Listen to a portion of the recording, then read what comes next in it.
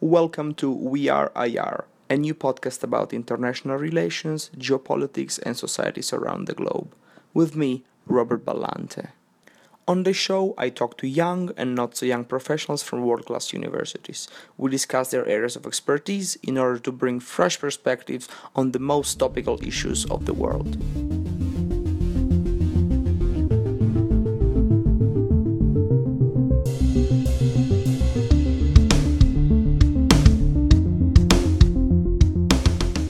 Today I'm delighted to be joined by James Porter, a graduate of Baylor University and former senior Bath Fellow at the John F. Bath Center for Entrepreneurship and Free Enterprise. In the last year, while based in Beijing, he has been focusing on an extremely interesting and widely under-discussed topic, shadow banking and the resiliency of informal financial institutions in China. Welcome.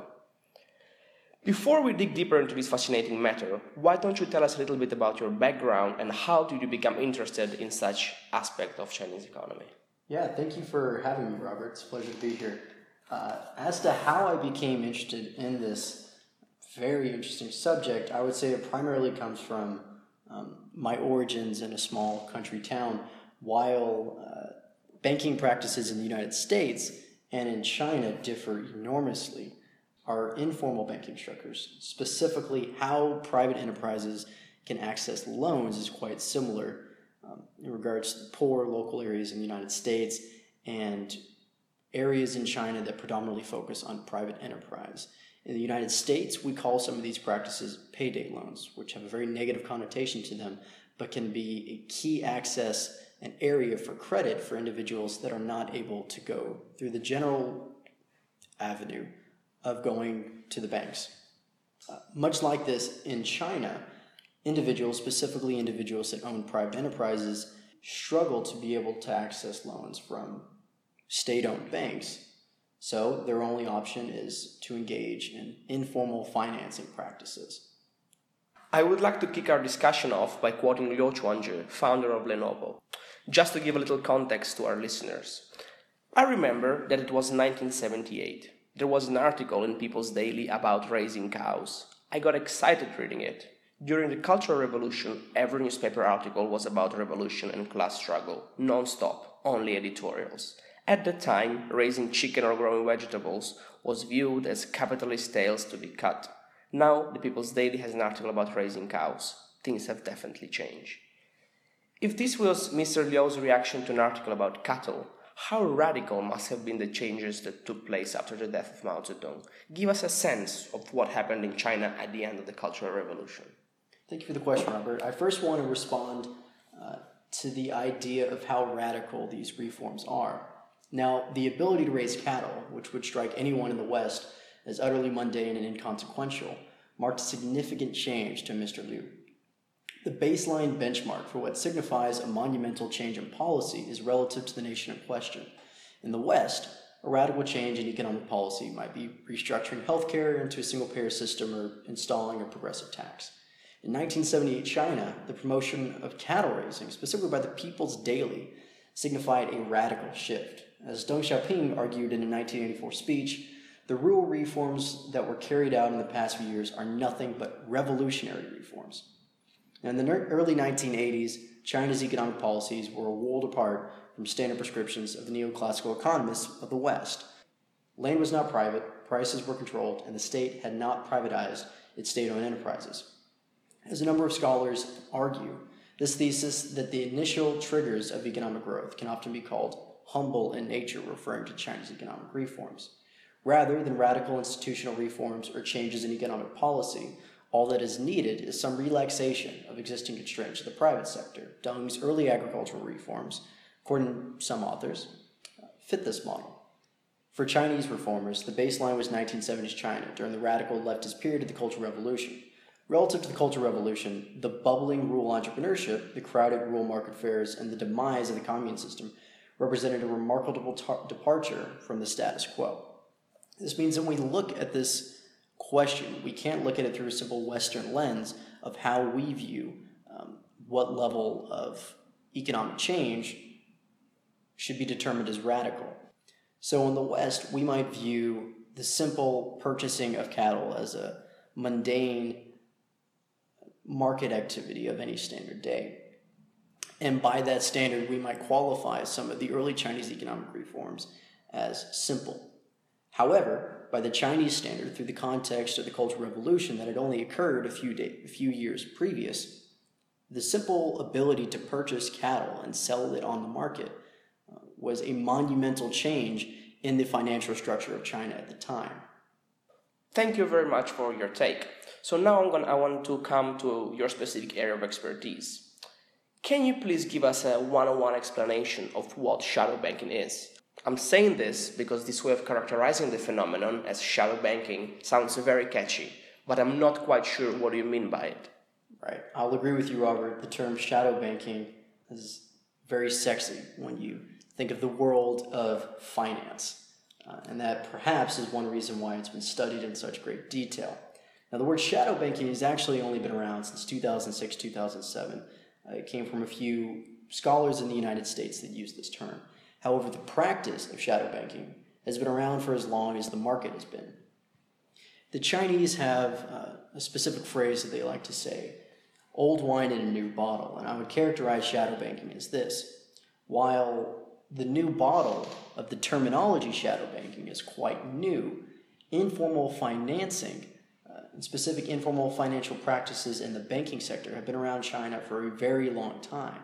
So that while shadow banking might seem like a new and sexy process that scholars like to talk about and criticize in large degree, it is actually a story that reaches far longer back into the Chinese history than a lot of people give it credit for. So, how does shadow banking fit into the reform and opening up that took place under the leadership of Deng Xiaoping? So, under the opening up of the Chinese market, it was not an overnight opening up.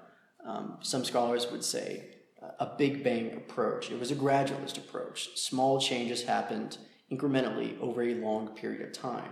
Because of this, some banks were opened up. A lot of the banks that we now know today were not around in China, and a lot of these banks only funded a few specific companies, primarily state-owned enterprises, which means that a lot of the private enterprises that originated in China in the 1980s and 1990s, while they were legally allowed to exist, did not have any legal or formal ability to access credit to fund their enterprises. Shadow banking, or informal financing practices in general, came in to fill this gap.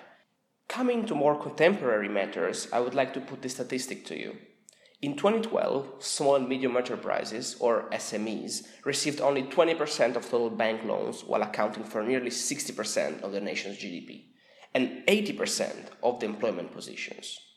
So the first question is, if 60% of the national GDP comes from SMEs, how big must shadow banking be in China?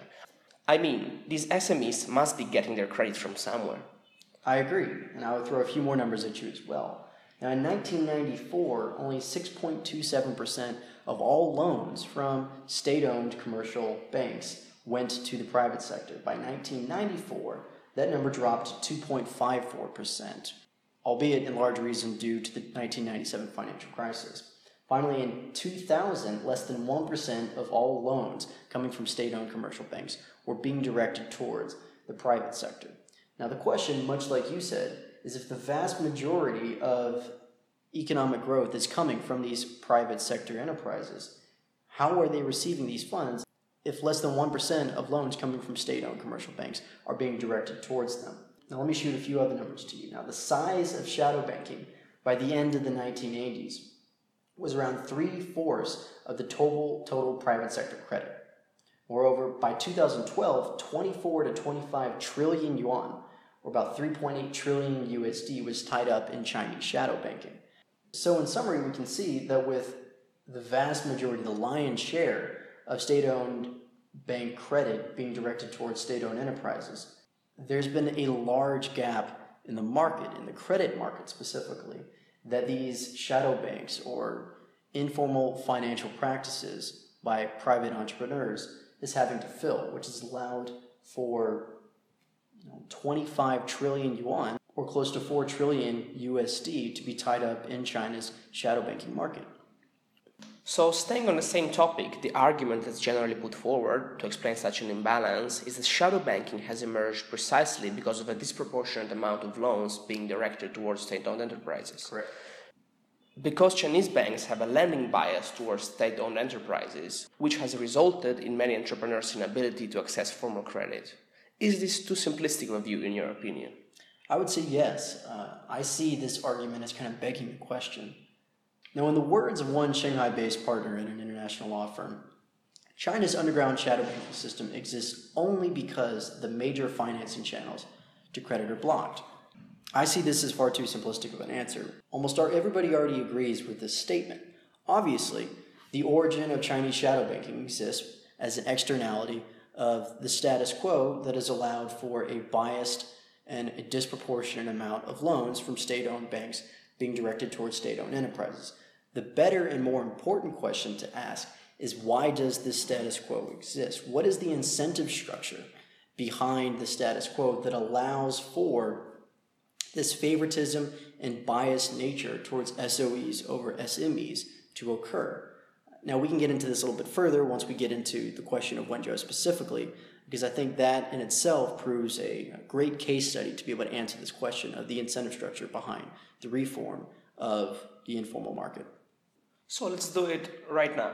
Over the past year, you have focused specifically on Wenzhou, which is a 3 million people city, relatively small for Chinese standards. So how come did you come to the decision of focusing on this city specifically? Right. Now, Wenzhou has a very interesting history behind it. Now, back at the end of the 1970s, Zhejiang province, which is where Wenzhou presides, was number 13 in China in per capita GDP. Now, in relation to Zhejiang province, 32.2 million out of the 37.5 million residents of Zhejiang lived in rural areas. Speaking for Wenzhou specifically, only 10% of the population of Wenzhou had an urban registration, which means that the vast majority of individuals that lived in both Wenzhou and Zhejiang came from rural areas. Now, Wenzhou specifically has always had a very predominant private sector amidst its economy. For reference, at the formal commencement of economic reforms in 1979, Wenzhou already possessed an estimated 1,844 micro-entrepreneurs. 3 years later, this number increased by a multiple of 11 to 20,363. In comparison, Beijing did not even start keeping track of private businesses until 1980. By 1982, Beijing had only 13,210 registered private businesses, far lower than Wenzhou, a city far smaller than Beijing, possessed. Now, Wenzhou has always had a predominant relationship with its private enterprise, predominantly because of the lack of investment that the CCP put into Wenzhou when Mao first came to power. Now, while Wenzhou has had a very strong relationship with its private enterprises, it's also specifically because of this relationship that has allowed for multiple financial crises to occur. The specific two that I focused on, the largest two in Wenzhou's history, was in 1986 and in 2011. Now, beginning with the 1986 financial crash of Wenzhou, we can see that it primarily occurred because of what are called hui, rotating credit associations that mutated into very dangerous Ponzi schemes and pyramid scams that allowed for a large number of investors to go bust. I'll specify, these hui, these rotating credit associations, were the most predominant form of informal financing or shadow banking at the time period. For reference, from 1979 to 1985, roughly 80 to 95% of all capital flows in Wenzhou were informal. By 1986, 95% of all households in Wenzhou participated in these hui. For a long time, they were successful. They allowed individuals to be able to get the credit to be able to buy what they wanted to buy. However, after a while, they began to mutate. They were turned into what were referred to as Tai Hui and Pai Hui. Now, finally, in 1986, when this whole system went bust, the aggregate scale of collapse in 1986 was roughly 1 billion yuan, or 330 million USD, a large number in post-reform China in 1986. The second financial collapse of 2011 occurred much because of the same reason, because of informal financing practices. albeit because of a different specific informal financing practice. Now, between these two financial crises was a very long period of time, over 3 decades. So in relation, let's briefly cover what transpired in Wenzhou between those periods. Now, from 1979 to 1988, Wenzhou's annual growth outpaced China as a whole 8 of the 10 years. Now, you'd expect that the 2 years that Wenzhou's growth rate did not outpace China's was maybe 85, 86, 87, somewhere around the time of the 1986 financial crisis. You'd be wrong. Actually, it occurred in 1980 and 1981, which means that despite Wenzhou facing a monumental financial crisis in 1986, its growth rate still somehow managed to outpace China's. From 1991 to 2006, Wenzhou managed to outpace China's growth rate as a whole every single year. Around the beginning of the 21st century, real estate became too expensive in Wenzhou, and capital flight occurred. People were forced to leave Wenzhou to be able to continue their businesses because the cost of living and the cost of doing business in Wenzhou was simply too high. Now, compounding with this were a few other factors that allowed for the 2011 financial crisis. Now, we all know that in 2008, the global financial crisis occurred. China, specifically China's State Council, put forward about a 600 billion USD stimulus package to successfully, I might add, stave off the global financial crisis.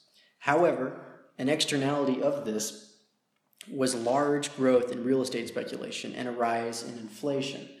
For reference, from 2002 to 2009, fixed asset investment went from 500 to 900 million in Wenzhou specifically. From 2010 alone, this number increased to 1.5 billion yuan. In 2011, this number increased again to 2.2 billion yuan. All this says is, in just 2 years following the global financial crisis, for some reason, China saw fit to massively increase its investment in the housing market to specifically stave off, ironically, a financial crisis. The financial crisis that occurred first in the United States because of the collapse of the United States housing market. Seeing this, China ultimately decided to tighten its credit market. One reason for this is that by 2011, inflation had simply risen to 6.5%, a very high inflation rate by China's standards. The government response was to adopt a, quote, prudent monetary policy stance. It tightened its credit market, and all of the Chinese investors in, say, the housing market were unable to fund their enterprises following this tightening. So where do they go? They simply go to the shadow banking market, to the informal financing market. In 2011, the banks were simply offering what are called negative real deposit interest rates. Sounds very confusing. What it pretty much means is that the interest rates offered by the banks were simply lower than the pace of inflation. Wenzhou private businessmen, being very capitalist in nature, saw this, not surprisingly, as a disincentive to invest and put their money in banks. So they turned towards the shadow banking market. By 2010, the shadow banking system amounted to 110 billion yuan, or about 17.72 billion USD, or 38% of Wenzhou's overall GDP, which means that by 2010, more than a third of Wenzhou's GDP came from an informal, unregulated, unmonitored sector, shadow banking. And this is where we finally get into the 2011 financial crisis. Now, one would expect the government to see that if more than a third of your growth rate is coming from a sector, the last thing you want to do is gut it. However, the Chinese government decided to gut it. By 2011, it imposed a large amount of restrictions and regulations on its shadow banking, which means that in 2011 alone, the government not only took away the formal credit that private enterprises could be able to access to be able to continue their businesses, they also restricted the amount of informal credit from shadow banking operations that private enterprises would be able to access to keep their businesses afloat. Meaning, by the end of 2011, private enterprises had no ability to be able to access credit, and everybody went bankrupt. Like I said, a little bit different, a little bit more complicated than the Hui in 1986. Finance tends to get a little bit more complicated as we get older. However, the same thing occurred in both 1986 and 2011. Well, that was a lot to take in, so let's go to less technical issues right now. Earlier, you said that Wenzhou has historically had a free enterprise period, And in fact, some academics have argued that the informal market practices have emerged here because of the geography factor. In this specific case, I'm aware of the Taiwan factor. Could you tell us a little bit more about it? Right. So this comes into what some academics call the local logics of economic reform, or the geography argument, for why informal finance originated in the first place and also allowed to be so resilient over time. Now, Professor Tsai from Cornell University makes the specific argument of Taiwan. Now, the fact is that in the early 1950s, when the very young CCP at the time period was deciding in which provinces and in which areas it should invest, it decided to skip over Zhejiang province, primarily because of its local proximity to Taiwan. The logic and the reasoning behind this was, if a war should ever break out between the mainland and Taiwan, if Taiwan itself was to ever invade into China, Zhejiang would have been one of the first areas to go.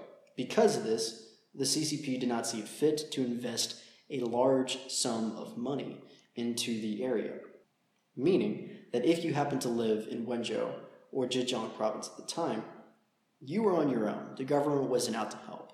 The local government cadre saw this as well.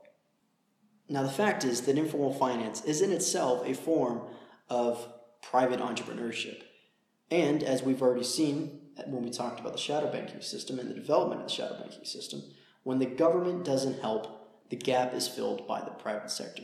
That is especially the case in the case of China.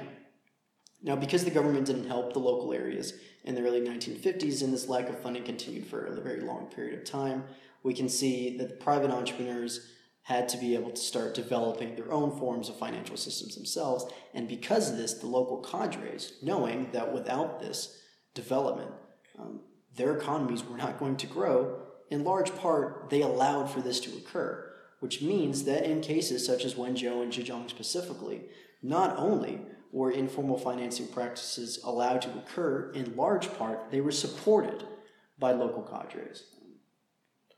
This is a very interesting point you're raising right now. In fact, nearing our conclusion, I wanted to ask you about the contraposition between local and national governments. Earlier you talked about an incentive structure. What are the two different takes on this issue coming from Beijing and from Wenzhou? Yeah, that's a great question. So when I wanted to look at the incentive structure for why all this was allowed to occur, I've done a lot of talking in regards to the development of shadow banking. I've also done a lot of talking on the dangers behind it. We can see this in the two financial crises I highlighted in 1986 and 2011. So one would logically and reasonably ask, if these forms of financing practices can have such a large negative effect on the economy, then why does the government continue its unfair favoritism and bias of lending a disproportionate amount of funds from its state-owned commercial banks to state-owned enterprises and not to SMEs? And the answer is simply incentives. We can see that if we look at not only the central government and local government officials, but also private entrepreneurs themselves, the incentives behind fixing this system, behind renovating China's formal financing system to be able to allow for private entrepreneurs to access a larger amount of credit through formal systems, such as going to banks directly, we see that reforming the system is not as lucrative as one would imagine. In fact, in the 1980s, not only were local cadres incentivized to support different forms of informal finance, there are multiple quotes that I'm able to cite that show that the central government officials themselves, everything from the president of the People's Bank of China to the president of the Agricultural Bank of China, that outrightly and outspokenly supported and called for further developments of the informal financial sector. Now, in the 1990s, China went through further financial reforms that made the central government pull back its support of formal financing systems, and by 1997, you even had the People's Bank of China calling for the direct eradication of informal finance. However, words are one thing, I would say, and actions are very different. And while the People's Bank of China might call for the eradication of informal finance, we can see that it is now roughly 2 decades later from that statement, and it is still thriving. And there's been very little done by the central government to actually eradicate this system, which means that for one reason or another, the central government is incentivized to keep the system afloat, despite its danger to cause massive financial crises. Local government cadres, for a number of reasons as well, are also incentivized to keep this government afloat. A few reasons simply being rent-seeking activities, the taxes that are generated through these informal financing practices, and simply the addition to these local government economies. And we can actually see that there is a growing relationship between private enterprises and the central government. Multiple studies have actually been carried out questioning private entrepreneurs and private business owners, asking them if they would support further reforms in the financial sector. Now, one would expect that because private entrepreneurs themselves are the ones that are denied access to formal financing and are being forced to turn towards informal mechanisms, that they would be the ones most excited about reforming the system. You would be wrong. Actually, in large part, private entrepreneurs themselves do not support reforming this financial system. And then, in fact, if you look once more into the central government, local government, and private entrepreneurs, nobody wants these reforms. They're all happy with the system for one reason or another, despite the externalities, the negative externalities of the system. So, building on what you just said, and this is going to be my last question, what are your outlooks for shadow banking in China and Wenzhou in the years to come? In short, I would say that it's just going to continue to grow. We can see that in the last short of a decade now, since the 2011 financial crisis, the size of China's shadow banking sector has continued to increase. Now, one person that's been interviewed, specifically from Wenzhou over the 2011 financial crisis, is called The Kid. Kid was asked the question what he would do once the 2011 financial crisis passed.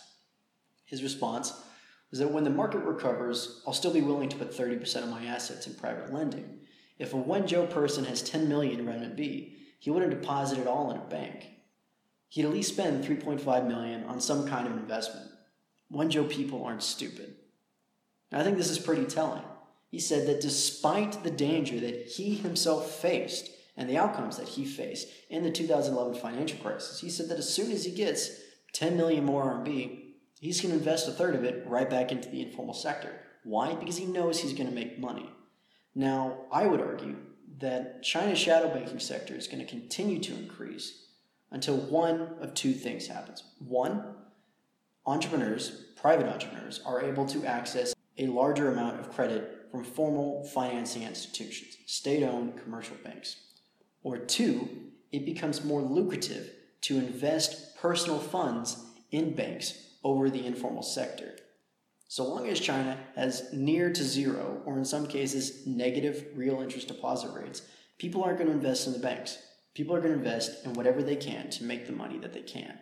And until China creates a better incentive structure to be able to function within the formal financial sector over the informal financial sector, shadow banking is going to continue to rise.